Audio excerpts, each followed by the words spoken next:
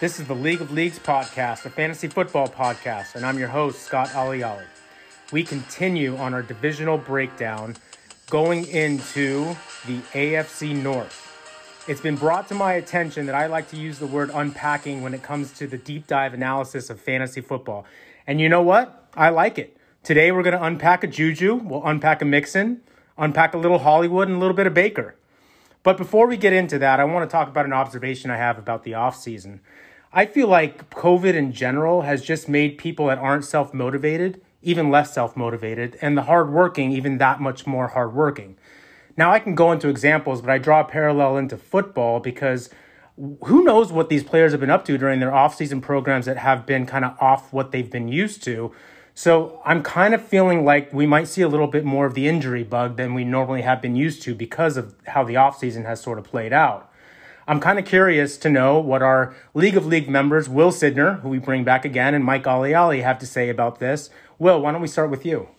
First of all, good to see you, buddy. Good to see you, too. And I don't want it to be forgotten that we're about, 9-10 days away from our fantasy draft. Woo! Can't wait. Dude, I'm pumped up, so I hope everybody out there is getting ready for their drafts as well. I think it's an interesting point you bring up. I know that over the last couple of days, they've gone into padded practices. And just like that, I've been watching a little NFL Network, and all of a sudden the ticker is starting. And I know the cornerback for Arizona tore his pec and is out for the year. And I saw that Nick Chubb is already in the concussion protocol. I know that's not, so much of a work ethic issue, but I've seen a few other injuries sprout up. I think a Miami Dolphins player was carted off with a knee injury. So it is interesting to wonder how some of these guys may not be in the shape, even if maybe it isn't a work ethic issue, but maybe just an access to do things issue, that maybe these guys aren't in the conditioning they're used to being in. And when they start to push their bodies a little bit, what do you know? Something bad happens. Yeah, that's exactly right. I mean, some players have the means to have their own home gym set up, their own trainers to keep them on their regimen. But a lot of players don't have that luxury. So you mentioned a Vince Beagle in Miami who's had that injury. Artie Burns on the Steelers just had a torn ACL. You don't know what these players have access to and what they don't have access to. So I think there might be the injury bug going around this season. Mike, what have you noticed recently going into the heading into the season here? Yeah, a lot of the same. The injuries you guys commented on, I saw AJ Green was pulled out because of a possible hamstring issue. They say it's precautionary, but coming off the foot and the surgery, then having that come down, you don't know. Then, you sent around that picture of Tua, and to quote you, it doesn't look like a QB1 body. So, yeah, it's tough. So, yeah, I mean, you look at the rookies who are used to being so regimented in college and now having a little more freedom and latitude. Curious to see how they shape up. You know who looks like an RB1 body is A.J. Dillon. I don't know if you saw that picture that surfaced, but and I'm gonna go into what the media is writing about right now. The media has no access to really write about what's going on in these practices, so they're just kind of throwing stuff against the wall just to get stuff out there, looking for clicks, looking for likes. And the reaction that we're getting, and I think we're all thirsty to get some NFL action on our plate. So I see that picture of A.J. Dillon, and I'm like, oh my gosh, don't draft Aaron Jones because A.J. Dillon looks like a beast, but you can't overreact. I don't know about you guys, but usually during the preseason, you look for team tendencies. During that third preseason game, you get the dress rehearsal. You see who's the RB1 that's lined up. You see who the starting receivers are. We're not going to get to see any of that. So maybe before we get into the AFC North, how are you adjusting for that in your fantasy rankings and how are you thinking about your fantasy draft? Mike, let's start with you. I mean, when you're early in the draft, you got to look for those locked positions. You can't look for something that could even potentially be a running back, wide receiver controversy. You got to look for teams that maybe took a running back in the first round and there may be a veteran who's slated to be the number one. You got to kind of stay away from those situations because you're not going to see it really play out in preseason the way you noted. So just got to play it a little more safe and be observant of situations that could arise. So it sounds like you're going a little bit more conservative. A little more. Okay. Will, any thoughts? I'm a big believer in the eye test factor, and there have been a lot of times where I have discovered some players in early weeks of the preseason because they're second or third string guys to go into the start of the year. And they're guys I have on my, pickup list or kind of sleeper list because I watched some backup Buffalo running back rip off a couple of really strong, and if you watch a lot of football, what guys look faster, bigger, stronger. And, we're not going to have that. At the same time, to your point, maybe it will do me some good to not think that I know something from 1 or 2 preseason games. I know that I've joked about DeAndre Washington being a factor in Kansas City, but I was a believer in him every year in Oakland. I wasn't really drafting him, but every year, the first couple of years, he would be in the preseason, and I would say, this guy is so good. He catches the ball. He's fast. He runs. He scores touchdowns. They got to play this guy. I got to put him on my, guys to pick up or sleeper list, and it never pans out. So maybe it'll help me that I don't have any idea of what I think I know. But at the same time, it does feel a little daunting to take a risk on some of these guys. Yeah, and I think everyone's talking about how the rookies might have a challenge getting up to speed with the NFL. But maybe, just maybe, it's going to be the opposite. So rookies, when they were playing in college, they didn't have a preseason. They just went in and started playing, right? It's the veterans that had a process. They had an offseason. They had a program. The rookies are just learning right now what the NFL really is. So they don't have that sort of, I don't know if you want to call it baggage, but they don't have that history of knowing a program and how to follow it. They're just jumping in and going. And that's what they've been used to their last 2, 3, 4 years playing football in college. I'd say be ready for football, but at the start, be ready for some sloppy, ugly football. We are close, baby. I can't wait. So let's get into the division. Let's get into the AFC North. We'll tackle the Steelers first. The Steelers are slated right now for 9 wins, according to the Vegas odds. Last year was rough, right? Ben Roethlisberger, he wasn't on the team, really. He got injured early. And then the defense stepped up. They won more games than I think people thought they'd win. They won 7 games last year, but Ben is back. We'll see how back he really is. Mike, 9 wins, over or under for the Pittsburgh Steelers? I'm going over. I mean, I'm thinking they're going to get 5 wins within the division alone, 2 against Cleveland, 2 against Cincinnati, and then I think they're going to split with Baltimore. Roethlisberger, went down last year, so anything you see from last year is pretty much a wash. So I could definitely see them going over. Over 9. Will, over or under? I got them over as well. I got them at 11-5 this year. And I think we're going to see a theme with few teams in this division, but it's kind of like a bounce back or bust theory, and how you're going to view these teams and some dynamic quarterback situations in all of them. So, I have them going 11-5 and being a competitive playoff team. So I think Will might be looking at my notes here, so I'm going to hide them for the rest of this session. I don't need your notes. I have them going 11-5 as well. But I don't feel good about it. And here's why I don't feel good about it. So you lose Ben Roethlisberger last year. Obviously, I don't want to say derailed because they didn't fall off the rails, but it took them from a Super Bowl contender to not even a playoff team. That one position, which is the most important position in football. You'd think you'd address that in the offseason. They're bringing back the same 2 backup quarterbacks. Wouldn't you, if you were the Steelers, try to get a Jameis Winston, a Marcus Mariota, someone that's serviceable that can go in and not just catapult the whole season like Mason Rudolph did and Duck Hodges did.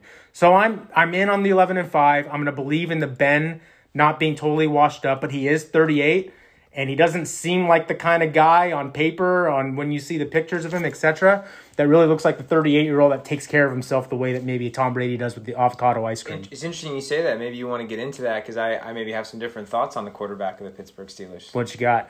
So I'll say this. I actually am a believer in him having a pretty big bounce back year, and all I'll go on now is saying that he'll be the comeback player of the year this year. He sets up perfectly for it. They still have a lot of weapons, and that team managed to go 8-8 with third-string quarterback, which is pretty amazing. But I've actually even seen a little bit of footage of him over the last week or two where they do get access, and an eye test factor, it's the best I've ever seen him look.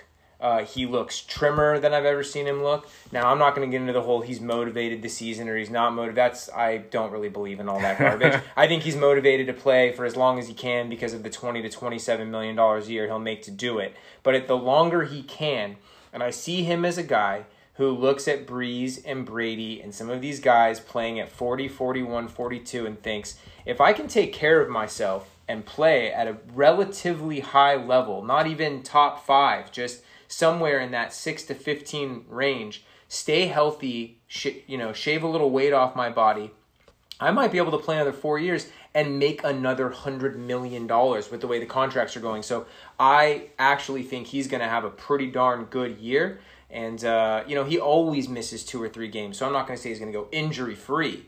But I think we're going to see the same Ben Roethlisberger we're used to seeing. It's a valiant perspective. The only thing that I have to add to that is I don't think Ben Roethlisberger even needs to be what he used to be.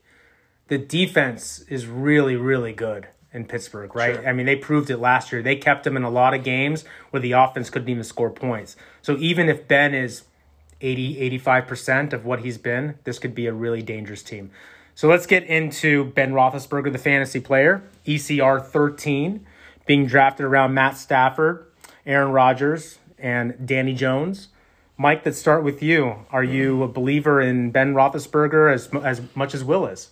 I think he's an absolute value pick down there. You look at Stafford and the company he's in. When you look at his numbers when he's healthy, you're looking at about 4,000 yards and close to 30 touchdowns.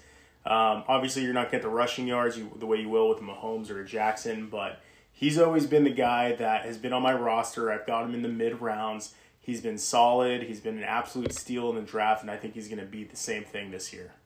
Okay, so Will, I'm not going to talk about last year's stats because they're irrelevant for Pittsburgh in general for their entire offense. Sure. 2018, he threw for 5,000 yards, 31 TDs, and 3 rushing TDs. You're obviously saying that you are looking for big things out of Ben Roethlisberger this year. 5,000 yards, 31 TDs, and 3 rush. That's a big season. That's top 5 fantasy QB. So based on what you've said before and based on the stats from 2018, I'm going to assume that you think he's going to be a top 5 QB this year. Not at all. So I think that's where the conversation is a little different. I think he doesn't have, to your point, be that guy to be comeback player of the year. I think he can throw for 4,200 yards and 28 TDs and still win the comeback player of the year award, right? And they can still win 11 games. From a fantasy perspective, I don't see a lot of scenarios where I have him on my roster because I think it's a limited ceiling. So you're not going to get the rushing yards out of him. I just talked about how I think he's trying to preserve his career. Maybe he'll even be a little bit better about not holding onto the ball so long and taking some of those bigger hits and take a little bit of a dip in stat to, prolong his career. It doesn't mean he's not going to have a productive season.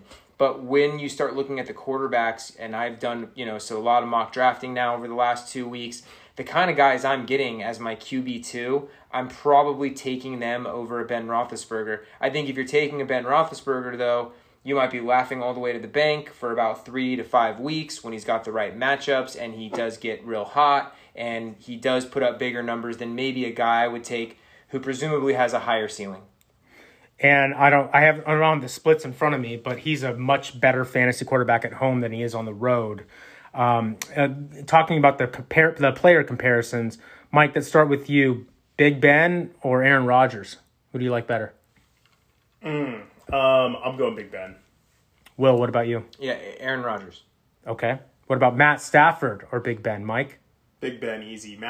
Pad Stafford, who just sits there padding the stats in Q4.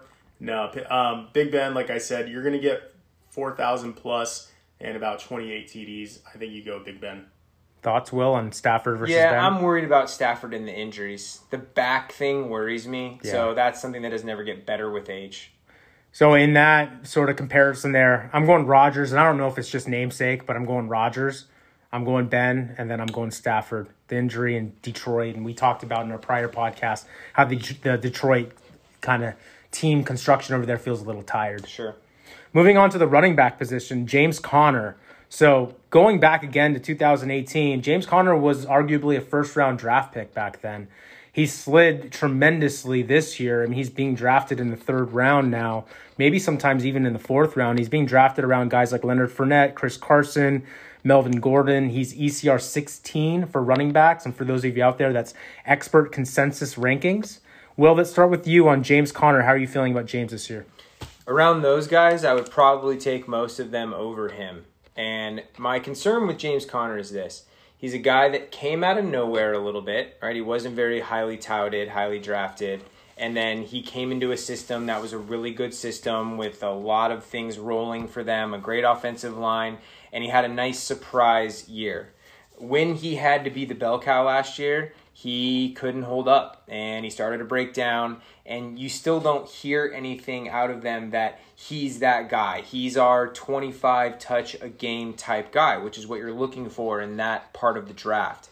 So I see some of the other running backs they've built around them, and I'm not sure if you're going to get into those or not, but certainly we can.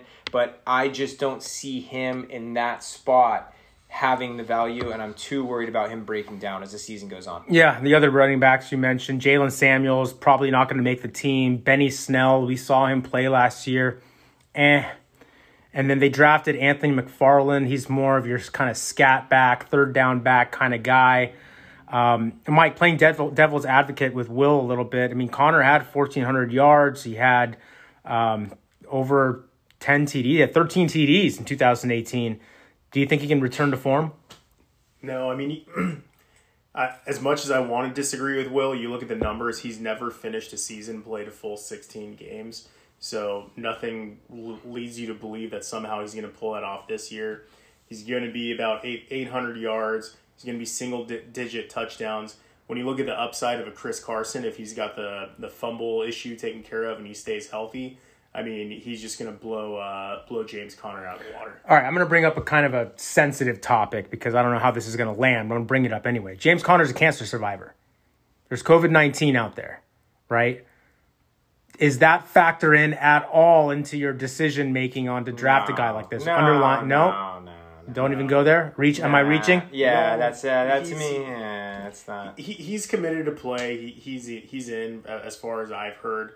I'm more concerned about his injury history than I am with his past cancer diagnosis. And really, from what I understand, it's if you're going through cancer treatments and you're going through chemotherapy that you're a higher risk for COVID. I don't think because you had cancer that makes you a higher risk factor. So. I love it when you become a disease expert.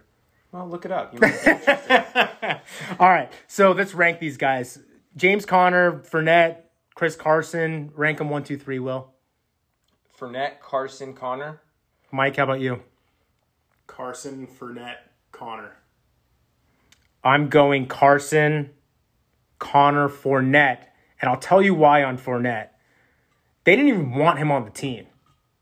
They wanted to trade Fournette. That was legit out there. No, I totally agree. When I said it, I was asking the question, like, were those the three running backs? Fournette, Carson, and Conner? You just ran by it. I would definitely put Carson on top of that list.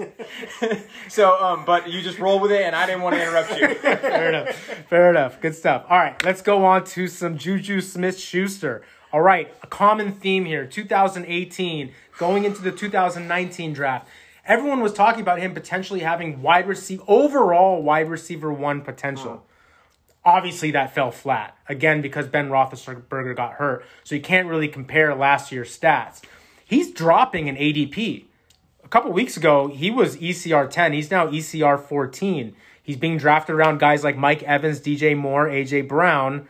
Well, let's start with you on Juju Smith-Schuster. I mean, if you think Ben's coming back strong, maybe not as strong as 2018. I'm assuming you're pretty high on Juju.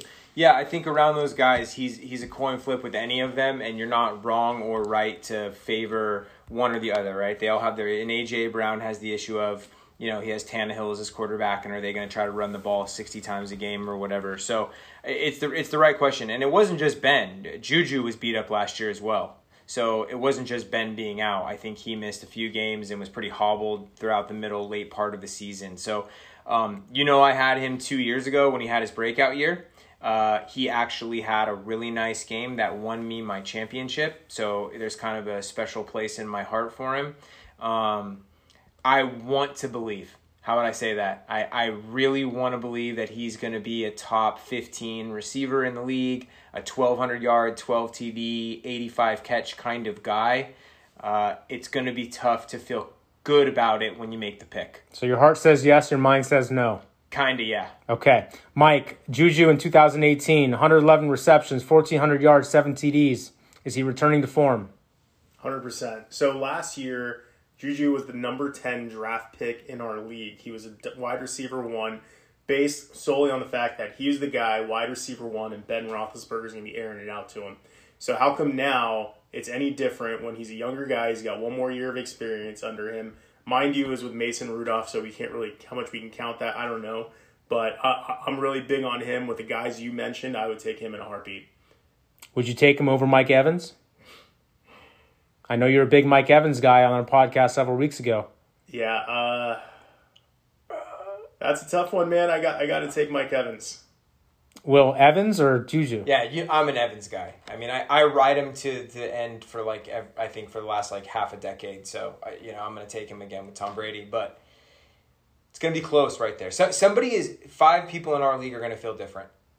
Yeah, I'm taking Juju over Evans in that selection just because Juju's the number 1 guy in Pittsburgh. And if Ben's back, he's going to be Ben's number 1 target. Yeah. Evans, you don't know. Another good comp is DJ Moore, who's being drafted right around him. Will, DJ or Juju? I think I've actually read some really interesting things about how the previous Carolina coaching staff comes from a thought process that really utilizes their top guys. So this translates to McCaffrey's production probably dipping this year as well, where they're like, we don't try to spread the ball around. We just try to get it to our best guy all of the time, force the ball to him type of mentality.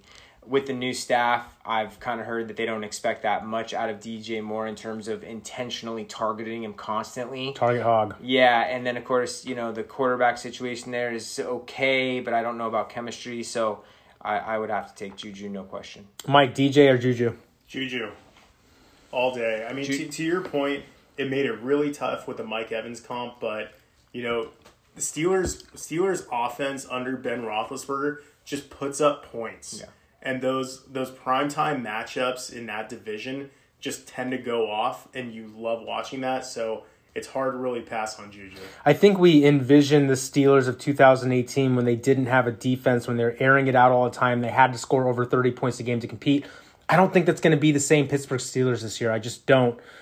But I can't take DJ Moore on Carolina with a new coach and new quarter. I just can't. So I'm on Juju's side there as well. Good Juju, bad Juju. So I guess we're all saying at ECR 14, there's value in taking Juju Smith-Schuster. Yeah.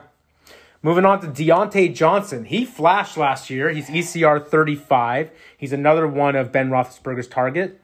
Arguably, I say arguably, the number 2 target there, because you do have James Washington looming in the mix, and they did draft Claypool. So Deontay Johnson, ECR 35. Mike, let's start with you. He's being drafted around John Brown, Julian Edelman, and Marvin Jones. Those aren't really that great of names either. How you feeling about Deontay? I like Deontay, man. I was so high on James Washington last year, and he absolutely broke my heart. I think Will and I were talking about him absolutely exploding. Yeah. He went to school with Mason Rudolph. There was that narrative going on, right? They had some kind of pre-existing connection. It was all bad, but I think, he really didn't show anything. And Deontay Johnson flashed. I think he's going to be the number 2 guy in Pittsburgh. So around that tier that you're talking about, I think it's a good pick. Will, thoughts? Yeah, I mean, first of all, there is always that mystery of was his relationship with the quarterback who was in there the reason that he played the way he did. That being said, 59 catches on 92 targets, almost 700 yards, and 5 TDs as a rookie with what was a garbage offense. That's pretty darn good. Okay, it's impressive. And here's the other thing you have to think of. You have to give him credit for this. History of Pittsburgh nailing wide receivers. Hines Ward, Antonio Brown, Emmanuel Sanders, Juju Smith-Schuster. Who's the guy that had all the criminal history and he, I can't remember his name. It was Marcus Wheaton, but another guy. He moved on to the Raiders. Hayward Bay? No, but he was there too. Okay, yeah. Anyway, the point is, they have a history of finding guys that you didn't know their name that end up being really good receivers. Yes. It's hard to believe that we're going to see a regression getting a Hall of Fame, first ballot Hall of Fame quarterback back into the mix with the season he had before. So when you're talking about where he's being drafted around, you're kind of getting into the flyer zone. And for me, I'll take a guy with upside that's a little more of a gamble in those type of rounds over a Marvin Jones that I know exactly what I'm getting out of him. And quite frankly, can probably find that from a week-to-week basis on the waiver wire. Fair enough. Good points. I like the point on the Steelers just producing wide receiver after wide receiver. And Martavius Bryant is the name that I was thinking And that's of. the guy that was supposed to beat me to send me into the dress. That's right. Through. All right. You mentioned the name, Mike. I'm going to bring it up. James Washington. Are we moving on with life, or is Pittsburgh going to stick with the guy, and is he going to have some fantasy value this year? We're moving on, honestly. Like there are those guys that you get high on and kind of take their position, and they absolutely burn you. That was me last year. He wasn't even a number 2 guy, so I just write him off. Will, anything to talk about there? He's a burner, and if there's a sophomore slump situation, With Deontay? you're looking at maybe a guy who might surprise people. There is a reason. Every magazine and every person was as high on him as they were a year ago. And he was going in the 8th or 9th round, and people thought they were kind of stealing a guy that was going to be the number 2 guy in Pittsburgh. I don't think that you have to draft him that way. So, in fact, I would imagine he's going undrafted in most leagues. He's ECR 65. That's basically undrafted. So I would just say keep him on your list of guys to watch out for because he may surprise us. And draft the guys, unless you guys disagree, draft the guys that are being drafted around him. Alan Lazard and Sammy Watkins are 2 names. I'd much rather have Watkins and Lazard over James Washington. Yeah, today I would. Mike, agree? Sammy Watkins for week 1. Consensus. Sammy Watkins is a rock star week 1. Tight end, Eric Ebron. New face and a new place. He's at ECR 21. He's being drafted around Jack Doyle. Tyler Eifert, he's still in the league. Cameron Brate, the 3rd tight end for the Tampa Bay Buccaneers.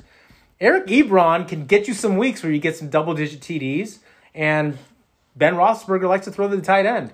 Will, Eric Ebron, some upside at ECR 21? Hopefully we can move on from this quick. I think you pretty much set it all up when you said he's ECR 21 for tight ends. So that's somebody's presumably 3rd-string tight end, which if you're drafting that way, it's probably already a bad season for you. They also have Vance McDonald. Vance, baby. And he makes some catches. I feel like when we talk about the team versus the fantasy aspect, I feel like they have a pair of really good tight ends for that team to be successful. I don't see fantasy value for either. Mike? Yeah, I think everyone kind of thinks Eric Ebron of old, and I mean that by just Eric Ebron's one of those guys. He had in Indy. It's that name where you put it. He's going to break out every year. Yeah, it's that name where you put it on there. It's like. And he catches you 3 balls for maybe 40 yards or something like that. And you're like, why isn't Eric Ebron doing anything? And it's going to be the same thing. All right. Well, I probably won't have Eric Ebron on my roster either. Moving on to the Cleveland. To start the season, but I can't wait to talk about the Cleveland Browns. I just can't. There's a specific name I can't wait to talk about. All right. But let's get started on their over-under win total of 8.5. Mike, over or under 8.5 wins for the Cleveland Browns. It's so under. It's so under. Take it's that so one to under? Vegas. It's so under. How far under? I think they're lucky if they get 6. Okay. That's where I'm at with Cleveland. And why do you say that? Just looking at the past seasons, looking at Baker, it's Cleveland. It's those teams, the Lions, the Browns. The Cavs won the championship. There's no LeBron here. That's a good point. So I'm thinking they're more a 6-win team. Will? I have them at 8-8, so I'm going under. But it's not because I think they're going to be a grease fire. I think it's a scheduling issue. So when you look at some of the schedules that they have, or some of the games they have outside of conference, not to mention Baltimore twice and Pittsburgh twice, it was really just going through their schedule and saying, I really have a tough time seeing them be better than 8-8. I think 9-7 is certainly doable for them, but it's going to be a tough road. Okay. I'm going under as well. I'm going 6-10, and rather than rant about the Cleveland Browns, I'm going to rant about the players instead. Let's start with Baker Mayfield at the quarterback position. He's ECR 16. In 2019, he was QB 19. Will, talk me through Baker Mayfield. I know you were a big Baker guy coming out of school. Do you still believe in Baker? I believe in him for the upside at QB2, and simply because they've improved the O-line, and they do have a lot of weapons, and they have a good running game. And I think, when you look at it, they now have Stefanski running the ship from Minnesota. Yep. He did a hell of a job in his 1 year of play calling for Minnesota when they gave up those duties to him. And basically, Kirk Cousins, don't throw the ball. However it did, it worked. Okay, whatever, it worked. They were a solid team. They got in the playoffs, and their guys got their numbers other than Thielen. So I like his upside for a QB2. Mike, he's being drafted around Ben Roethlisberger, who we mentioned, Cam Newton, Ryan Tannehill. Your thoughts on Baker Mayfield? Got to take those other guys over Baker Mayfield. I mean, looking at him last year, 3,800 yards, 22 touchdowns, not bad, but 21 interceptions. Will, I think, described Jameis Winston one time as a guy who just goes out there and balls, and then certain quarters looks like someone who's never thrown a football before. And Baker Mayfield's kind of one of those guys where all of a sudden you'll see a flash, and then next thing you know, he's just doing some crazy shit that you have no clue what's going on. So, yeah, I mean, having him around a Cam or Ben Roethlisberger, I'd take them, no doubt. Okay, so last year he had 3,800 yards, 22 TDs, and 3 rushing. And now Kevin Stefanski comes in, run-heavy scheme. Last year, Baker was just throwing the ball willy-nilly. I forgot the name of the coach that they had, but he was just a dumpster fire. Freddie Kitchens. Freddie Kitchens, thank you. So if you have a run-heavy scheme coming in and you don't need a forced pass, why would you do better than 300 yards and 22 TDs? I don't know why. Because I think they'll be down in football games, and then they'll have to ask him to put up numbers. So there is something to be said for a team, to Mike's point. I think they're not going to be that good. I think they're going to have a bad record. Well, that means they're losing football games. And when you're losing football games, which I see them doing as well, it means you have to throw the football in the third and fourth quarter. And as much as we don't like having to root for a guy like, your Stafford that you mentioned earlier, there is something to be said for a guy that comes in late in the third and the fourth and is always down in a football game and has to throw the ball. So Blake Bortles cleaned up in that role. Certainly. It's a real fantasy thing. It's totally not fun to root for, and it's painful. Jameis Winston threw for 5,000 yards in that role. As a person with the player on your team, it kills you every week, but when the guy ends up with 26 points or whatever at the end of it, you're like, okay, I guess I got away with one. So, yeah. If you watched any of the games, here's the problem I have specifically with this player. In that role, Baker Mayfield last year still wasn't even accurate. I had an OBJ on my fantasy team. I saw how inaccurate he was force-feeding the ball to Baker Mayfield or to OBJ and never hitting him. So I just don't see a reason why that's going to change this season. Maybe Stefanski makes him a little bit more efficient, but with efficiency comes a reduction in pass attempts. So for that reason, I'd rather have Ben Roethlisberger. I'm not really into Cam at all this year, and Tannehill doesn't really give me a lot of upside, so maybe I draft Baker over Cam Newton and Ryan Tannehill. Mike, do you agree, or do you have a different opinion when you stack rank those guys? I disagree. I mean, to your point, you're talking about that backfield with Chubb and Kareem Hunt with a erratic quarterback. When you have those two in the backfield, you run it, and God knows that's going to drain out the clock. You're going to lose opportunities.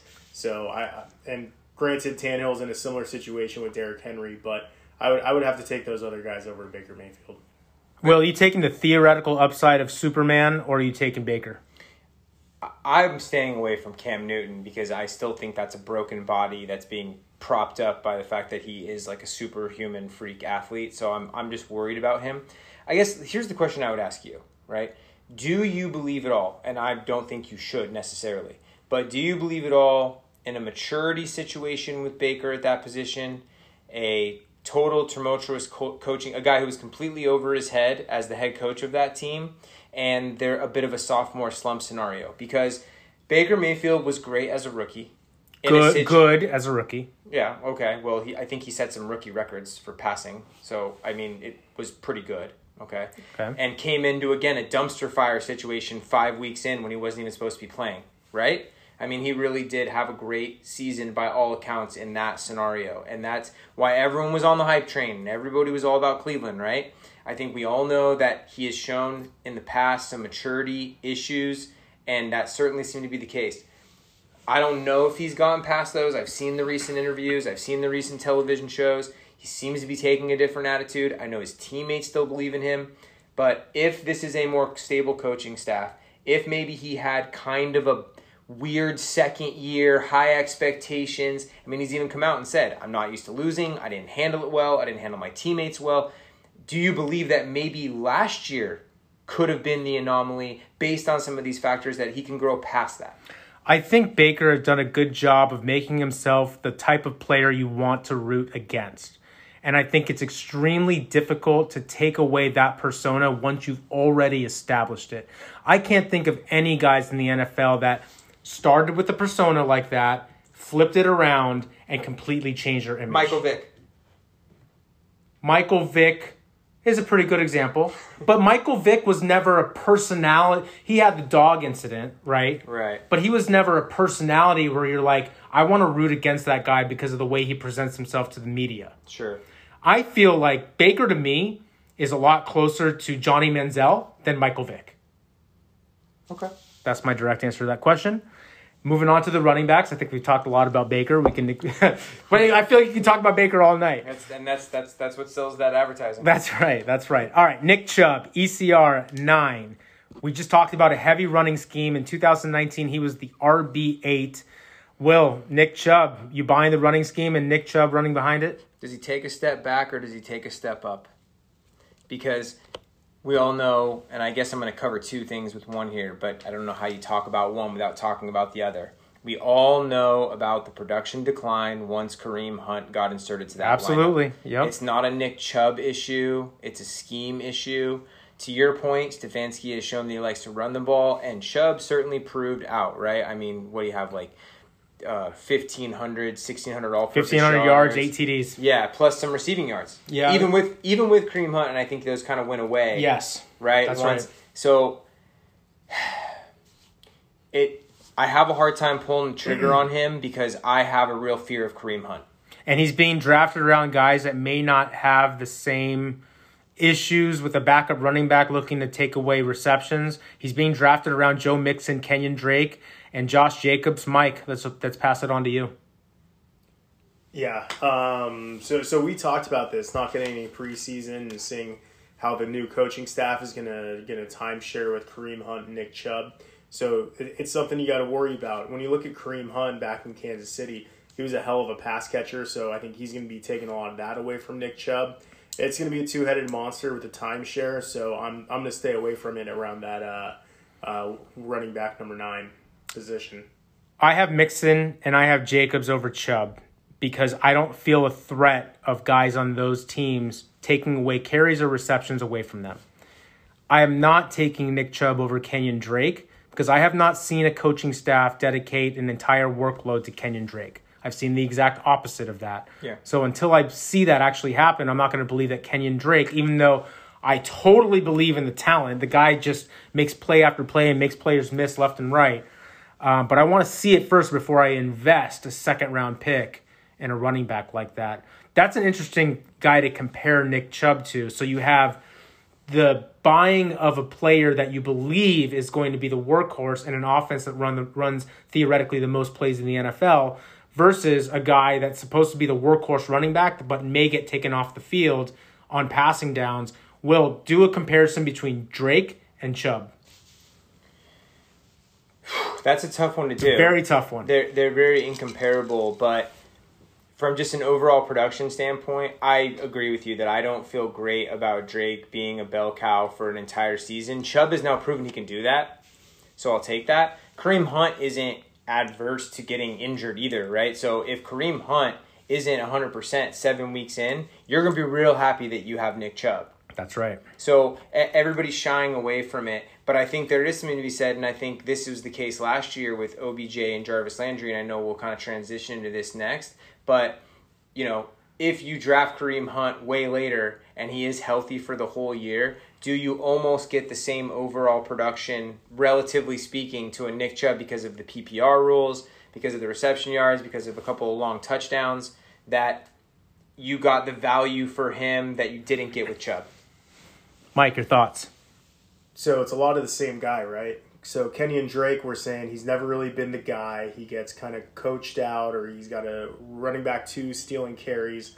Well, you're going to see the same thing in Cleveland with Nick Chubb and Kareem Hunt because, like I said, it's going to be that two-headed monster. I see Kareem Hunt taking a lot of the receptions and also getting a lot of plays, taking that from Nick Chubb. With that said, if you're looking at the same number of carries, well, not so much the same number of carries, but a similar role, would you rather have someone in the Arizona offense that everyone's pretty high on or that Cleveland Browns offense? I got to go Kenyon Drake. Interesting. Okay. I hope I'm not faced with that decision in the draft. Put it that way. It's a tough one. Because sitting here right now, I'm not 100% sure. I know what I would do. I would probably, it feels like the safer pick to me is Chubb. The safer one is Chubb. The upside pick, if you really want to go for it and win your league, is Drake. You said the same thing about Michael Thomas last year. I did say the same damn thing about That's a great segue. But first, let's talk about Kareem Hunt. He's a riser in ECR, by the way. He's gone from the 30s to 29. He gets about 10 to 15 touches a game. We all knew him in Kansas City being the bell cow there for a while before he had his off-the-field incidents. He was a fantasy, first, second round guy. And now he's in Cleveland with Nick Chubb catching the ball. He's being drafted around Devin Singletary, Raheem Mostert, Cam Akers. Will it start with you on Kareem Hunt? Are you buying him at 29 ECR? Yeah, the way he's moved up, I love to see it because people are overvaluing him. There's some Kool-Aid going on with him right now. That's a lot of Kool-Aid. And when you talk about some of those, first of all, Raheem Mostert is now the number one back on one of the top offensive lines on one of the top. But he catches nothing. They don't throw him the ball. Okay, but you know he's going to get 20 to 25 touches a game as it currently stands. If they're up.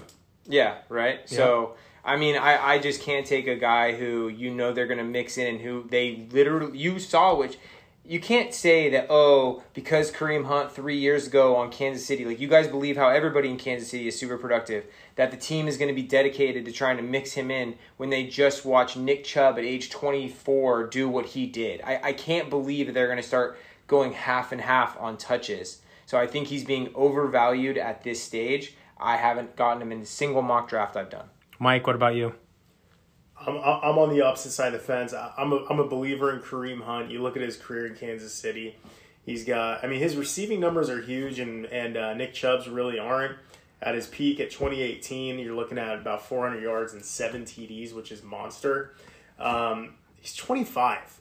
I still don't think we've seen the best in Kareem Hunt. I think because of all his off field. We've seen the worst. Yeah.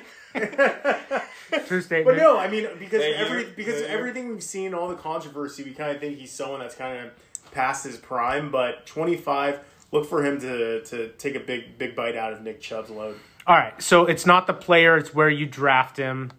Kareem Hunt's being drafted around Singletary doesn't feel very upside-ish to me. We talked about Mostert. So if you're in a standard league that doesn't award points for receptions, you take Mostert over Hunt. It's a no-brainer.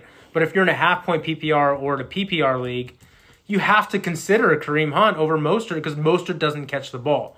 And when guys don't catch the ball and they don't get in the end zone, you run the risk of having a guy on your starting lineup that scores you 7 fantasy points. And that does nothing for anybody. Yeah, it's always a valid point. The running back without the receiving touches and yards has become a tough place to be. And if Nick Chubb goes down, Kareem Hunt, if Nick Chubb was not in the picture today, would Kareem Hunt be a first-round running back? If Nick Chubb didn't exist. I think second round maybe. Second round. Yeah, he'd be an early second round. The 49ers, they always mix it up in that backfield. Raheem Mostert, Tevin Coleman, Jerick McKinnon. Raheem Mostert is My name is Jeff Wilson. I think there's a guy named Jeff Wilson there who at one point in one game got Jeff Wilson is in the 4th string. Nice work. Mm-hmm. Nice work. You're welcome. Let's talk about some receivers. Let's go into some receivers. Let's go into Odell Beckham Jr. You love him. Okay. I've heard from so many different podcasts out there around OBJ having the potential to be the overall wide receiver 1. The potential to be the overall wide receiver 1. He's ECR 10 right now. He's being drafted around Juju Smith-Schuster, Amari Cooper, DJ Moore. Mike, I want to get your thoughts on Odell Beckham Jr. before I open up my own can of worms. So, but before you absolutely unload on Odell Beckham Jr., he hasn't done anything, man. 2016 was the last year he was serviceable. We're looking at about 4 years removed. He hasn't really shown himself in Cleveland, didn't step up. Actually, Jarvis Landry had better numbers than him. I don't think he's an adult. I don't think he's not going to shine the way everyone wants him to. Everyone has that Monday night highlight or that catch highlight in the back of their mind thinking that's the norm. That's not really the case. He's overvalued. He was wide receiver 25 last year with 1,000 yards and 4 TDs. Will, talk to me about OBJ. Yeah, he was wide receiver 25, which because you drafted him in the second round and thought he was going to be a top 10 guy, feels really painful. I thought he was going to be more than top. I mean, you draft Odell Beckham Jr. in the second round. You're thinking he has that wide receiver 1, 2, 3 overall You certainly potential. were hoping he has that when you made that decision. I didn't do that. Don't put that on me. But here's the thing. OBJ, if he has any progression, he had 74 catches too, by the way. So that is not something to brag about. Okay, in a bust season, yes, he had 74 catches on 140 targets, something like that. 74 catches and 1,000 yards in a bust season. Allen Robinson had 98 catches and 1,000 yards, and you call it a huge win because of where you drafted him. That's why. Of course. Okay, OBJ is now going in the late third, early fourth type of place now, right? Yes. Okay, so if you're telling me he could have any progression at all, and they also say that he was kind of hurt last year. I don't know how much I believe that or not, but I remember to start the season, there were some issues with him. You're always kind of hurt when you underproduce. Sure, but I mean, even going into the season, there was this thing with his foot, okay? So if he's healthy, if he catches 85 balls, if he catches 1,150 yards, and if he catches 8 to 10 TDs, at the late third to fourth round spot where you're getting him now, that's not a bad pick. So I know where you're going to go with this, but it's not about what he did last year and where you drafted him at. It's about where you're drafting him now. How many times did you say if in that sentence? The point is, when he plays a season, he gets over 1,000 yards. We're saying if this, if that, if this, if that Well, for Odell Beckham. for everybody. For since 2016, we've been iffing him. Sure. So we just talked earlier about Baker Mayfield and the offense and him not really being the high upside guy that maybe we thought he could be last year when the hype train was rolling. Why would it be different this year for Odell Beckham? Again, so do you think DJ Moore has higher upside than he does in that spot? Yes, because it's been proven. No, that's just a bad... OBJ has proven he's done it at times. So that's not a fair... He hasn't proven it recently. Okay. It's been too long for me. That catch happened. I can't remember It's what not year. about the catch. I'm still looking at the raw numbers. 75 catches, 1,000 yards, and obviously you had a down TD year, right? He also had a Landry on him who did catch pretty well for 80-something, 1,100, and I know we're covering that, so I might as well just cover it now. Because obviously Landry was the value. And I overdrafted him in round 4 because I wanted him, but really I didn't, because if he lasted one more round and I got Jarvis Landry, you were giving me a hard time for drafting Jarvis Landry throughout the year last year, but somehow by the end of the year where I drafted him, he had pretty good numbers. I think it's the flip side of this. I think OBJ, if you're getting him in that spot, But you're getting him in a spot over Juju Smith-Schuster, Amari Cooper, and DJ Moore. Okay, I would take him over Amari Cooper because I think they spread the ball out and Amari Cooper drops a lot of balls. I think I would take him over DJ Moore because I don't know what's going on with that quarterback situation and that new coaching regime. So you can make a case for Juju Smith-Schuster for sure, but I would never fault somebody for taking OBJ over Juju because what did Juju do last year? And he's only had one good year, right? Like 1.5 good years. Mike.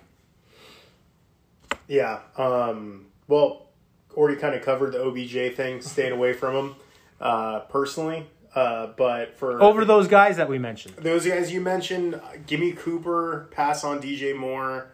That's where I'm really putting it. So DJ Moore did what he did last year with Kyle Allen at quarterback. Is Kyle Allen in the league anymore? Yeah, he's in Washington. He's the backup in Washington, he's right? Start. He's going to start. Yeah, because he's coming with the coaching staff that knows that offense, and Dwayne Haskins doesn't know professional offense. I think we just went a little bold prediction right here on the Washington football team starting quarterback. Yeah, he's going to be the starting quarterback. Very good. So, yeah, I'm taking all those other guys. Here's my bold prediction. I think Odell Beckham Jr. will have a closer year to Marvin Jones than Julio Jones. Okay. Chalk that up. That's fine. I think he's going to have 80 for 1,100 and 9 TDs and be a great pick where you get him. Fair enough. Moving on to Jarvis Landry, who you overdrafted last year. Sure. He is down now to ECR 31. He was wide receiver 12 last year. You said overdrafted, but wide receiver 12 is pretty darn good. 1,200 yards, 6 TDs. Where do you see Jarvis Landry? he keeps getting undervalued year in and year out. He was getting undervalued in Miami. He feels boring because he never has the big... He's the guy that's going to catch the short ball. Okay, but I'll take a guy who has every year 85 to 95 catches and live with the 6 to 8 TDs, especially in a PPR league. He even will get some end rounds, and he does find a way to get in the end zone, usually between 6 to 10 times a year. So the fact that his draft stock continues to fall just puts him in a bigger value position, because I see some of the guys who are going above him, and they're guys that haven't proven anything. Mike, Jarvis Landry over guys like Stephon Diggs, Tyler Boyd, and Hollywood Brown? I would probably take, out of those guys, I would take Stephon Diggs over him, out of all of them. The rest of them, I'm taking Jarvis Landry. He's a high floor guy. He'll always give you those 1,000 yards. He'll give you 5 to 7 touchdowns. He always suits up. His numbers, and I've had him a few years, are really... He's about a 70-yard guy, gets you a ton on the PPR, and sometimes you luck out with a touchdown. For around that draft pick, I think it's pretty good value. You mentioned he's a floor guy. I would have said the same thing differently. He's a roster construction guy. If you've drafted a couple ceiling guys and you need another receiver to complement that, you take a guy like Jarvis Landry. If you've gone safe with your other wide receiver picks and you need an upside guy, you go with something like Stephon Diggs, who has a little bit more unknown. He's on a new team. He's a big play receiver. Everyone's kind of saying he's with Josh Allen. Josh Allen's not accurate, but we've never really seen that before, so there might be more upside with a guy like Stephon Diggs over Landry. He's the least accurate quarterback in football, according to Next Gen Stats. But he's also going into his third year. So he's just going to get miraculously accurate? Well, with no offseason and... You think that... taking an objective point of view, a third-year quarterback is going to be more accurate in his third year than his first or second year. You didn't feel that way about Baker Mayfield? I don't feel that way about Baker Mayfield because I don't feel like he's the type of quarterback that really focuses on his craft to become that. Okay, so now you know how hard he works. I do. Okay. Well, if you look at the Stephon Diggs thing, though, I mean, really, he was catching the ball from Kirk Cousins, and he had Adam Thielen on the other side there. I mean, I don't know the answer to this, but is Josh Allen someone who takes more risk? Because obviously Kirk Cousins isn't. Kirk Cousins takes some risk on Monday night, I'll tell you that much, and it's the wrong type of risk. Look, John Brown was good. We're getting totally off the wall, but John Brown had a really nice year last year with Josh Allen, but it's because he can scramble and throw a deep ball. Diggs can certainly benefit from that, but they still have John Brown there. I just worry when you have a quarterback that is the least accurate quarterback in football, that is a dicey situation to bank on a wide receiver. Fair enough. And since we're talking about all the other guys he's being compared to, Tyler Boyd had 147 targets last year on Cincinnati. So, I don't see a reason why that's going to change. We'll get into Cincinnati in a second, but Tyler Boyd is appealing in that area versus a guy like Jarvis Landry. All right, moving on to the tight end position. Austin Hooper is another new face at a new place. He is ECR 14 when last year he was tight end 6 with Atlanta. He's being drafted around Rob Gronkowski, Noah Fant, Jonnu Smith. Mike, let's start with you on Austin Hooper. Can he return the same type of value that he did last year or even come anywhere near it? Well, it sounds like he's getting devalued versus last year, so it's kind of a value pick to take him. About 780 yards, 6 TDs. Scott, I know he's not playing in a dome anymore, and that's pretty important to you. Those details are always important. But I would take him at that. I think you said ECR 14 slot. It's a pretty good spot to get him. You take him over Gronk, Fant, and Jonnu? Yeah, no doubt.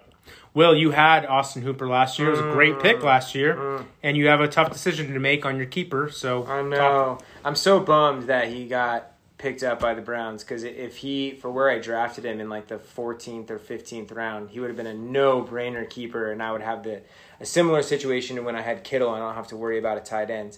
I got to stay away from him because it's just such a mystery, and I don't know if the Hooper thing was because Atlanta throws the ball 50 times a game, and I kind of feel like it is. And because Julio, for the life of him, can't get red zone TDs. Yeah. And I know Njoku was hurt all last year, and he's such an athlete, but I say the same thing about O.J. Howard every year, and it never really pans out. I just don't understand it. I don't know why they have both those guys on their roster. I don't know how they're going to use him, and I would probably draft the upside of like a Noah Fant, where I know he's the clear-cut number 1 tight end. I don't feel strongly one way or another about this. I feel like if I'm in a situation where I have to start one of these guys, if I had to start one of them, I mean, they did pay him a boatload of money. I don't know what it was, but it was a big number. He was the highest paid tight end until Kittle and Kelsey signed their contracts.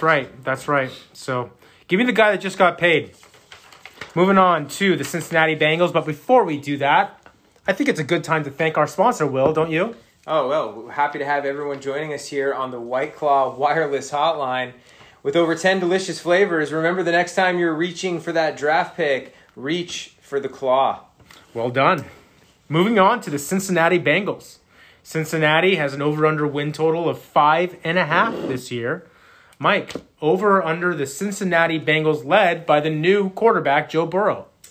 That's a tight one. I mean, they might get one division win against Cleveland, so I'm finding it hard-pressed to go over on that, so I'm going to have to say the under. Will? Under, 4-12, tough schedule, rookie quarterback. I think we know where this goes. And Will, again, is looking at my notes where I have listed 4-12 as well. Again, rookie quarterback, I agree. Offensive line still an issue, even though they have Jonah Williams coming back. Might as well be Jonah Hill. Let's talk about fantasy, though. Joe Burrow, he's being talked about in the media like that he's going to be the guy that's going to carry this team. I don't know if you guys are seeing it, but that's what I've been hearing at least. He's ECR 20, which obviously isn't that high. That makes him a low-end quarterback too. He's being drafted around Baker Mayfield, Ryan Tannehill, Jared Goff. In a 2-QB league, do you see upside in drafting a guy like Joe Burrow? Will, let's start with you. In a 2-QB league, sure. I mean, there's value in drafting anybody if you think they have the upside. And obviously, he did very well against some top opponents in college. All we have to do is gauge him is off of that.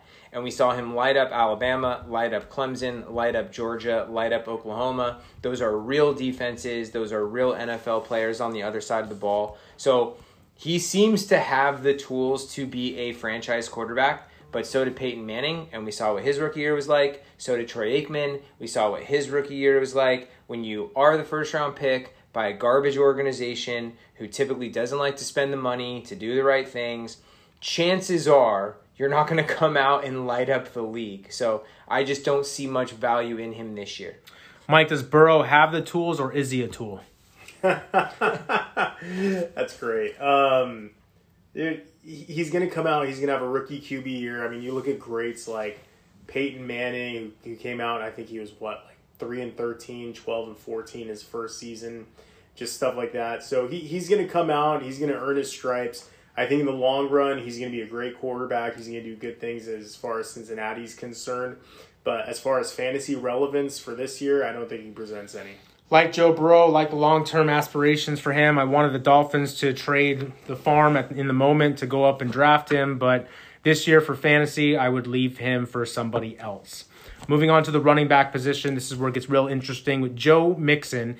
ECR 9. Last year was the running back 13, 1,500 yards, 8 TDs. He's up there at the top of the draft board multiple years now.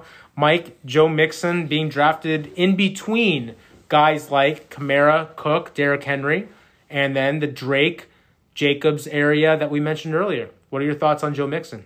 I mean, I take Mixon over a Drake, a Josh Jacobs. I'm pretty high on him. I think he's going to crush it this year. But, although Joe Burrow doesn't really provide fantasy relevance, I think he provides stability to this roster. And I think Joe Mixon really shines and is going to have a much better year. Well, carry on the progress from last year. So I'm pretty big on Joe Mixon. So segue into you, Will. Before talking about Joe Mixon, talk about the team really quick in terms of Joe Burrow leading the team versus Andy Dalton. People talk about Andy Dalton being the quarterback as if he was a quarterback that wasn't a viable NFL quarterback. Andy Dalton was a viable NFL quarterback. So when you compare the fantasy year for the Cincinnati Bengals with an Andy Dalton versus a rookie who we believe has more upside than Andy Dalton, how do you see 2020 playing out for the Bengals? Yeah, there's no question that Andy Dalton takes more flack for who he is. And I don't know if it's because he's ginger or what the situation is, but I actually heard a bit on a radio show, and I wish I could remember the details, but it was a game they played that was Russell Wilson versus Andy Dalton, and they would just read a stat, and it was who is the owner of that stat. And Andy Dalton was like 3 of the 4 categories that would shock you, like something with like rushing yards, rushing TDs, total passing yards over that time period, like some really interesting things. So I agree. I don't think the quarterback is really going to have any effect on Joe Mixon in this regard. So the offensive line is the issue, which seemed to improve the back half of the year, and we saw that in Mixon. The coaching staff, who was new last year, seemed to figure out how to use him, but he was for sure a top 10 back for the last half of the season with a terrible O-line. And the other thing he did last year, which really surprised me when I saw it, was he caught 35 balls, which was more than Giovanni Bernard. So I've always had this fear of being vultured by Bernard catches because he's that kind of running back. But no, Mixon gets all the work there, and so I think you're drafting him in the right place. Yeah, I mean, Joe Mixon was on the field 100% of the time, pretty much, and you can kind of expect the same this year at ECR 8, 9, around those other. I feel like he's being drafted in the right spot. I wouldn't feel great about it, but for where you're getting him, the value seems to be there. Moving on to the wide receivers, AJ Green and Tyler Boyd. So arguably, one is the wide receiver 1 and the other is the wide receiver 2. And the argument is there because they're both being drafted around the same area, around ECR 30 and 31, around guys like Jarvis Landry, who we talked about earlier, Stephon Diggs, Michael Gallup. Mike, let's start with you. I know you've had AJ Green on your team before, last year to be specific. Are you still on the AJ Green train? Are you getting off it and riding the Tyler Boyd train? Yeah, I thought I stole him last year and he was going to pan out later in the year. We all know he never came back. So, he's only 32 years old. I still think there's some gas left in the tank. The big thing behind this, he did get slapped with the franchise tag. So he's really got to show up this year to get a final payday. So I think that AJ Green's going to be the number 1 on Cincinnati. We talked about Joe Burrow. I don't think there's going to be enough balls to go around to feed 2 wide receivers to have monster numbers. So look for AJ Green to take the big piece of that pie. Will, we talked about the Tyler Boyd stats earlier, 147 targets translated into 1,000 yards, 5 TDs. AJ Green has historically been the wide receiver 1 for the Cincinnati Bengals. Can he continue that for another year? Are you going green or are you off the AJ Green train? Sure. Well, he's historically been that until the last couple years where Tyler Boyd has been the number 1 receiver. And the guy's had 166 catches over the last 2 seasons, obviously 90 last year. But is he good, or is it a quote Allen Robinson situation that I was teasing you about? Because to your point, I think the guy had like 148 targets last year. So to Mike's point, I'm not sure he's going to get the targets. But here's what I'll say about AJ Green. There's 3 days of padded practice. I turned on my TV, and AJ Green is out with a hamstring issue. So to quote one of my favorite, and I think your favorite movies of all time, forgetting Sarah Marshall, okay? Yep. The Sopranos is over. Find a new show. I loved AJ Green. I feel bad that the guy is going to go out the way we remember guys going out, which is hurt and hobbled and not being able to play as much as they would like. But the guy hasn't stayed on the field for a couple of years, and we're already seeing hamstring issue, and it's week 1 of padded practice. I don't know how that holds up. All right, so would you buy the idea of one more AJ Green hurrah, or would you rather have the floor of Jarvis Landry? I'd rather have the floor of Jarvis Landry because you're asking for 2 things with AJ Green. You're asking 1, for him to stay healthy all year, and you're asking 2, for a rookie quarterback to produce the numbers to him that he needs. I know a lot more about Jarvis Landry, and I know a lot more about Baker Mayfield, so I'll take that situation because if he does the exact same thing he did last year, and I'm drafting him in the 6th round, I'm still getting 1,000 yards and 6 TDs. Boyd or Landry? That's a great question. Mike, why don't you answer that question while Will thinks about it? Yeah. Give me AJ Green, then Landry, then Boyd. Wow. Okay, so you are buying the idea of. I'm buying it. I want that. Idea of. I felt like it was even though he just left practice with a hamstring pull. It was precautionary. That's the way it always starts. It always starts with a precaution. Will, did you get a chance to think about that answer? Yeah, I'll take Boyd because I think he is going to get the targets, and I think Burrow is going to make mistakes, but that doesn't hurt fantasy receiver numbers if they still produce, right? Like if Burrow throws some picks and has some bad fumbles and whatever, if he still throws it 35 times a game, Tyler Boyd's still going to get his 8 to 10 targets and or more, and I'll take my chances. All right, we all took the under on the Bengals. We all have them around the 4-win area. They drafted T. Higgins out of Clemson. I can see a scenario where if A.J. Green is playing somewhat to his ability, he gets traded to a contender this year. I mean, it just kind of feels like it makes sense. Why is A.J. Green there when you have a young Tyler Boyd, when you have a young T. Higgins, a young John Ross, Burrow, developing quarterback? It just feels like he can be moved to get some value. I just don't know if Cincinnati's smart enough to make that move. I don't know, but I like T. Higgins as a long-term play, but I think he's going to be somebody that gets drafted in our league in the hopes of keeping him and then can't keep him on the roster because the first 6 to 8 weeks are so dead, and then somebody else picks him up like week 13 and has like a 3-week run with him down the stretch. That's what I see for a guy like T. Higgins. Yeah. He was my the way you phrased that was the thought that I had around Paris Campbell last year. Yeah, I saw that. Moving on to the tight end position, I think we can cover this in 5 seconds. The starting tight end is actually C.J. Uzomah, who's not even on ECR. The silence says for itself. So we'll Pittsburgh Steelers. Well, we can talk about them again if you want. Oh, that's right. Sorry. The Baltimore Ravens. Ravens. Claw wireless hotline. I was like, didn't we do this already? Sorry. Starting to kick in. Baltimore Ravens 11.5 over under win total. Very close to the Super Bowl until they got stopped by, go figure, Ryan Tannehill and the Tennessee Titans, who in that game, by the way, they never talk about this, threw about 10 passes. Yeah, Mike, let's start with you. Henry and the Tennessee Titans. Let's start with you, Mike, on Baltimore, kind of repeating what they did last year, 11.5 games, over or under? Going over the 11.5. I think they're going to run through Cleveland. They're going to run through Cincinnati. They're probably going to split with Pittsburgh. So you've got 5 wins there. By 3 on a field goal in overtime. Yeah, so I'm going over here. Will? Yeah, 13-3 for me. And what's really interesting about their schedule on top of what Mike talks about in division is they're tougher games on the schedule. Like they have the Tennessee revenge game, right? Yep. They play the Kansas City Chiefs and they play the Dallas Cowboys. They're playing a first place schedule. Right? Yeah. But all 3 of those games are in Baltimore.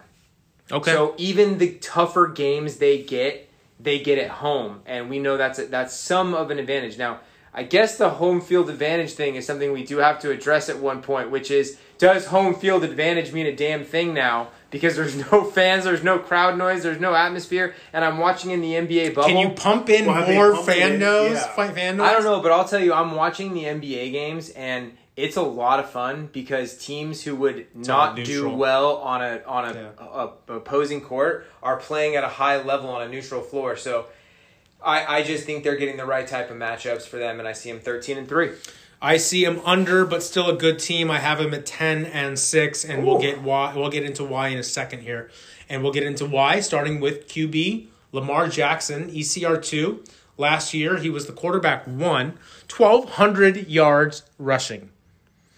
36 passing touchdowns.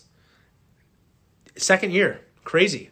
Mike, are you buying Lamar Jackson as the second greatest QB? I'm assuming the answer is yes, but feel free to speak up if it's no. But the question I really have for you is, when would you consider taking a Lamar Jackson or a Patrick Mahomes in your fantasy draft? So, yes, we're seeing him as the number 1-2 with Patrick Mahomes right there. You're going to see more of a regression to the mean. I mean, those numbers, 36 TDs and the rush yards, it's just not sustainable. We saw it with Mahomes last year. You're going to come down to earth a little bit. I'm looking at taking a Lamar Jackson probably, I want to say 3rd, 4th round if I can get him. So, okay. So that's where he's going. 3rd round. And it's a big difference if you take him early in the 3rd round or late in the 3rd round. Completely. So if you're in the 1-2 slot, is it even in consideration in that area? Because that's the area of Allen Robinson, Kenny Golladay, those types of receivers. Do you start going with the sure thing in your mind at quarterback, or this should be a really good receiver that has the upside? Yeah, so to steal some of your points, really depends on who you got in round. As long as you don't steal my thunder, it's okay. So if you've got a solid roster, like you're stacked on, you see a big drop off on running back after like the end of the first round, early second round, when you go from like maybe a Joe Mixon down to a Kenyon Drake. So if you're having those conversation at those guys, I would probably go with a Lamar Jackson. If I've got a tier 1 receiver that may have slipped, I'm going to do that. But Lamar Jackson, Patrick Mahomes, I would take that if you're grappling between one of those tier 2 running backs. Will, same question. Actually, I want to ask you, can you explain the 10 and 6? I'm going to, yeah. You are? Yes. Okay. So, Lamar Jackson, it's not where I want to draft him. You're either willing to take him in the 3rd round or you're not. Okay, and in our league, somebody, I think our champion has him as a keeper for drafting him in like the 12th or 13th round. So yep. I don't even think it's an option for me for the league that matters this year. I had him in the other league last year, and it was awesome to have. I think where you're going with this, and I certainly understand, my biggest concern is this. Obviously, the injury thing. That goes without saying. When you run that much, there's an injury factor. Also, are they going to run him less because of that? Because it's smarter to do so. And can he improve in passing? And I say it with this. The 36 passing TDs, that's the anomaly. He did it on 3,100 yards passing, which is garbage. I think he had 12 of those against Miami in the first half in week 1. Yeah, it's garbage. The 36 passing TDs is the fake stat of his numbers last year. Not the rushing yards and rushing TDs, because if they want to play him that way and he doesn't get hurt, he'll do it again and again and again until his body can't take it anymore, and he's way too young to be worried about that today, okay?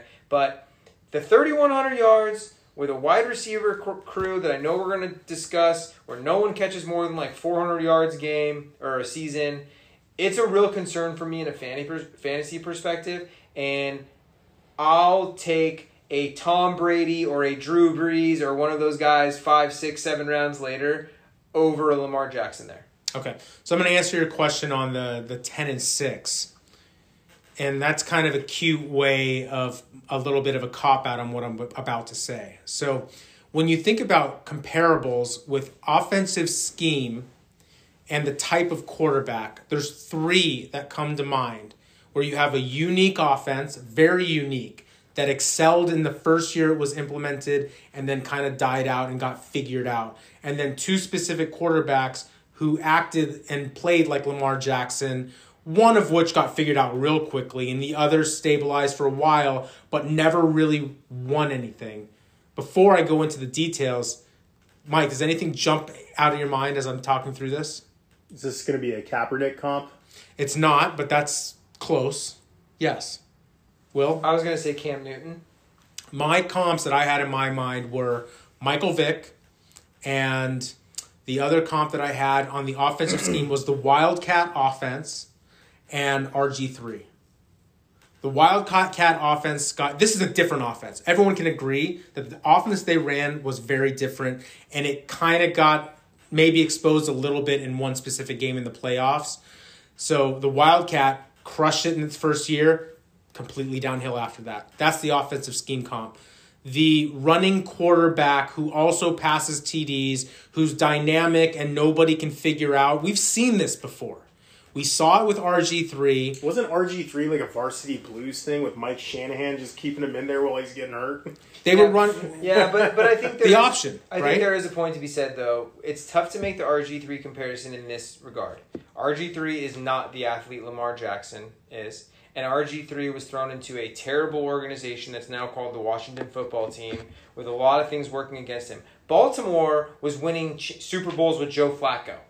Right? I think John Harbaugh should have got Coach of the Year last year. I agree with that. So my issue when you say they're going to be a 10-6 team is, so they're going to be the same thing they were when they had a non-dynamic quarterback and we thought they would be garbage. Like, that team knows how to be boring and win 9 to 10 games a year. Lamar Jackson is still a next-level athlete.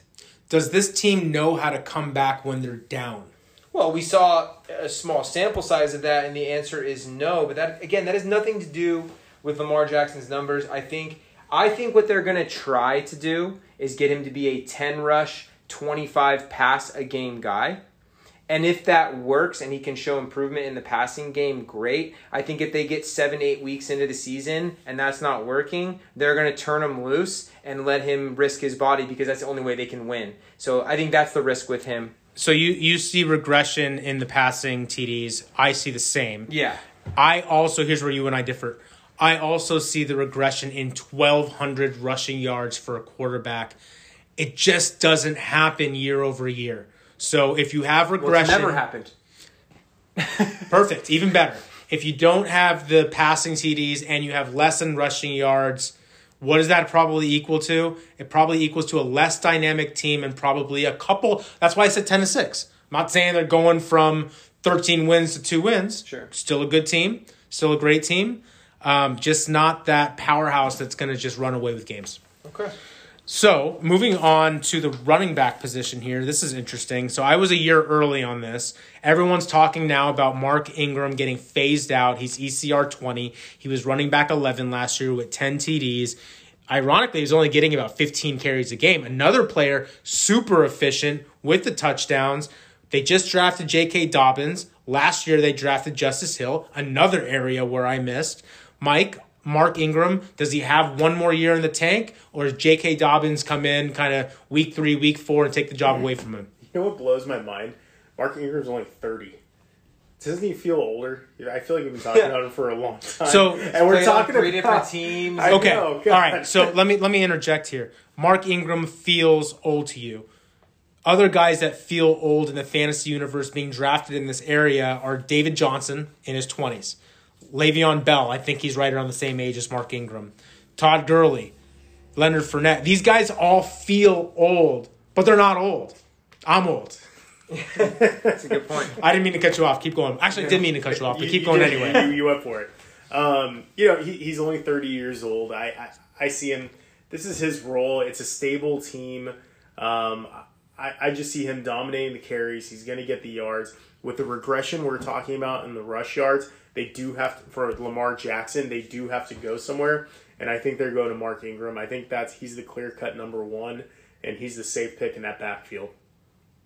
No J.K. Dobbins? No J.K. Dobbins. So Mike thinks J.K. Dobbins is going to kind of be like Justice Hill was last year. Will, do you agree? I think he has more potential to be more impactful because he was a real workhorse back at a real Ohio State program. So he's not used to being a number 2 guy. He wants to be. I think they even said they thought he wasn't going to be there in the second round. They thought he was a clear first-round talent. I think it's going to be something you have to watch. He's going to get drafted, J.K. Dobbins, when I'm saying he's going to get drafted. He's going to get drafted, and I think whoever has him down the stretch of the season may be the fortunate one as the year goes on. I would say if I have my ideal situation, I would have Ingram where he's valued because I think he's appropriately valued. He gets off to a good start to the year and start working that trade wire because I would want to sell on Ingram while he's hot and early in the season. To your point, I'm worried about him holding up. He started to get a little beat up at the end of the year, and yeah, he's a 1,000-yard, 10 TD guy, and it feels like that's his ceiling. If you're in a league that's going to trade for Mark Ingram after 4 or 5 weeks of performance, you should question what league you're in. Or actually, I'll put it a different way. You should question how good your league really is. Because in our league, that trade ain't happening. I don't know. If you talk about a team that's really a guy that's really hurting at running back and maybe has a couple of wide receiver 2, wide receiver 3 guys, and Ingram comes out and is getting 85 yards, 15 to 18 touches, and a touchdown the first 4 weeks, you don't think somebody would be willing to make a move for a wide receiver 2 kind of guy where you... Feels kind of like that Jordan Howard trade bait you had last year. And it didn't work for both of us. All right. I'm going to make the same mistake that I made last year. I like the J.K. Dobbins pick because he was drafted by them in the second round. And he comes from Ohio State. And I saw a picture of him on Instagram. And it looked really good. He's a beast. He's a beast. He's a beast. All right. Wide receiver position for a team that doesn't throw that much, but you'd think at some point has to throw more than they have been. Hollywood Brown, arguably wide receiver 1 on their team. He's a climber on ECR. He's gone from the 30s to ECR 27. He's being drafted around Marvin Jones and Brandon Cooks. Mike, let's start with you on Hollywood Brown. where the hell did those... I'm like looking at the numbers and I see Lamar Jackson with 36 passing TDs, and I'm looking at the receivers numbers, and I'm like, where the hell did those passes go? Mark Andrews. It's Mark Andrews, but... And then didn't Marquise Brown have half of his numbers in week 1 against the Dolphins? Everyone had half of their numbers week 1 against the Dolphins in the first half. First half of the season. But I mean, it's hard to say. At that point, you're kind of throwing darts on the board. We're talking about the 36 TDs being an anomaly and that coming back down to earth realistically probably in the 20s. So it's going to suffer with the wide receivers. So I'd be fading Marquise Brown. Will, you had him, and you may have him again this year. Your thoughts on Hollywood? Yeah, so what is it? Confirmation bias on information Yes. with him. So, yeah, I took him with the last pick of the draft or last round pick. So he's going to be my keeper because of the value I get for him in the 15th. The one thing I'll say that's been encouraging and why I'm going to do it over him with Hooper, and again, I know I'm doing a lot of confirmation bias, but he was getting crushed against the press last year on top of the injury issues. So he had 7 TDs, right? Like the guy has flash. He comes from the Antonio Brown lineage. 3 in week 1. May have been 2. Right, but he didn't play that much, and when he did play, it was kind of up and down. He did have a really nice playoff game, though, when he was healthy, so he started to come into his own.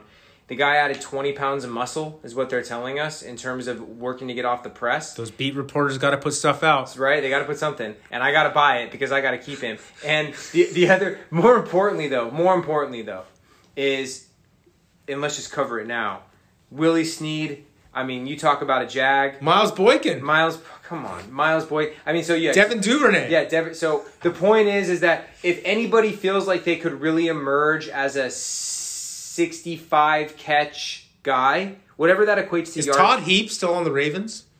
I don't even know Todd Heap's still alive. So, yeah, I mean, we'll move past the receivers now. He's got that splash potential, but I could very well have him on my roster most of the year and him not do anything for me. I see more value in guys like Marvin Jones and Brandon Cook, so I'm passing on Hollywood Brown. And the other receivers that you mentioned, on a team that doesn't... Was that a cow that we just heard? It was a motorcycle.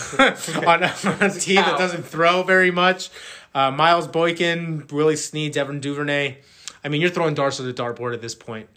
Tight end position is where you're not throwing darts because the Ravens love to throw to the tight ends. Mark Andrews, he is an ECR 3 tight end, okay? That is right behind Kittle and right behind Travis Kelce. That's, to me, a very big drop-off. He had 10 touchdowns last year. He only had a 41% snap rate. Mike, so Mark Andrews is now the tight end 1 on the Ravens. Does he accumulate more of the market share that is left behind from Hayden Hurst? Does he accumulate that or not? Yeah, I think he does. Well, let me... They have this Nick Boyle guy on the roster, too, that likes to get on the field. They keep rotating these tight ends Let me backtrack that. So we keep saying that 36 passing TDs that's where it's going to regress. That's not even a ceiling, and that's like the anomaly where that's not going to happen again. So obviously, Mark Andrews is going to suffer, and that's the cliff. The Kelce and Kittle, and then the cliff down to Andrews, where you get down to the tier 2. So you're going to have to be taking him a little bit later to justify that pick. Will, is Mark Andrews worth a pick in the 4th round of your fantasy football draft? Probably. And the reason is that Baltimore, I don't know if you know this, but last year, 45% of their passing yards went to tight ends. Doesn't surprise me. So I don't judge anybody, including the Julio Jones worlds or these other guys, by their TDs in any given year because there's just a flukeness to it. What I'm looking for is targets and opportunity. So I think he's going to get more targets than he got last year. I think he's going to get more opportunity than he did last year. And I think if you're drafting him in the 4th round, where I see people drafting him right around the Waller type scenario, because I think after them... Well, he's being drafted ahead of Ertz, and Ertz is a solid name. He's been solid for a long time. That's a whole... I don't want to go down that train, but... What train would you like to go on? No, I'm just saying, I don't want to go into the Philadelphia and Carson Wentz and all this stuff with Zach Ertz, but the point is that I think he's going to have a great year. I think regardless if he has 10 touchdowns or 8 touchdowns, he's going to have that 70 to 80 reception type season. And when you get that out of a tight end, that's usually winning your weekly matchup. I think Mark Andrews is a great tight end. He's just not going to be on my fantasy team because I'm not going to pass on the receivers that are available to you in the 4th round and take a guy like Mark Andrews. I'll wait to take some of the upside guys that we mentioned earlier, Noah Fant, Mike Gesicki. I'll wait to take those guys and spend my draft capital in that area of the draft around running backs and wide receivers. Great. So let's round it out with how we see this division finishing. No, wait, one thing. What you got? I just want to say I love Justin Tucker. I know we don't talk about kickers and defenses on here, but I love Justin Tucker. If you've never had him on your fantasy team, I highly recommend you draft him one year. You just put him in every week. The guy, he's the most accurate kicker in football history, and he's been the most accurate kicker since they moved the extra points back. I know kickers are so lame, but that's why I take him, because you know how I feel about having kickers, and at least I feel like I never have to think about whether or not I'm playing him. And friends, that is your freezing cold take of the week. All right, let's finish up with talking about how this division plays out and who does some damage in the playoffs, or if we have a Super Bowl contender in here. Mike, how does this division round out? 2 playoff teams in this division. You got Baltimore and Pittsburgh. Then you've got Cleveland and Cincinnati making strides, showing that they're going to become a contender, but just not this year. I see Baltimore go to the AFC Championship again, and I can see the Steelers go into the divisional round. Will? Yeah, I think we're going to get the playoff championship match we wanted this year, which was KC-Baltimore. And I think that's where it ends for Baltimore again, because Mahomes will show why the difference between a throwing quarterback and a running quarterback matters when it comes down to playoff football. And I think they're going to have a great year. And yeah, I see the Steelers as a wild card team, and they're the kind of team you never want to play in the first round. So I have the Steelers finishing first in the division, followed by the Ravens, the Browns, and then the Bengals. I have Pittsburgh in the AFC Championship game against Kansas City, and I think that Baltimore gets figured out again and needs to find a way to adjust to that, and I'm not sure that they nor I have the answer. So we all agree that Pittsburgh and Baltimore will be contenders in this division. Cincy and Cleveland have some work to do. Poor Ohio. Last parting comments to round out the podcast this week, Mike? You know, we talked about it 3 months ago. How's the draft going to look? What are we doing? Well, the draft's looking like Palm Desert. Everyone together, the way it always is, so I'm pumped. Will? Yeah, appreciate the time. Hope everybody's staying safe and sane out there, and as always, you're welcome. Football season's around the corner. We're less than 30 days away. I'm pumped. It is almost here. There's only 12 players in the entire NFL on the COVID list after all this is said and done. We'll see if there's a spike, but it's all positive. Thanks, everybody.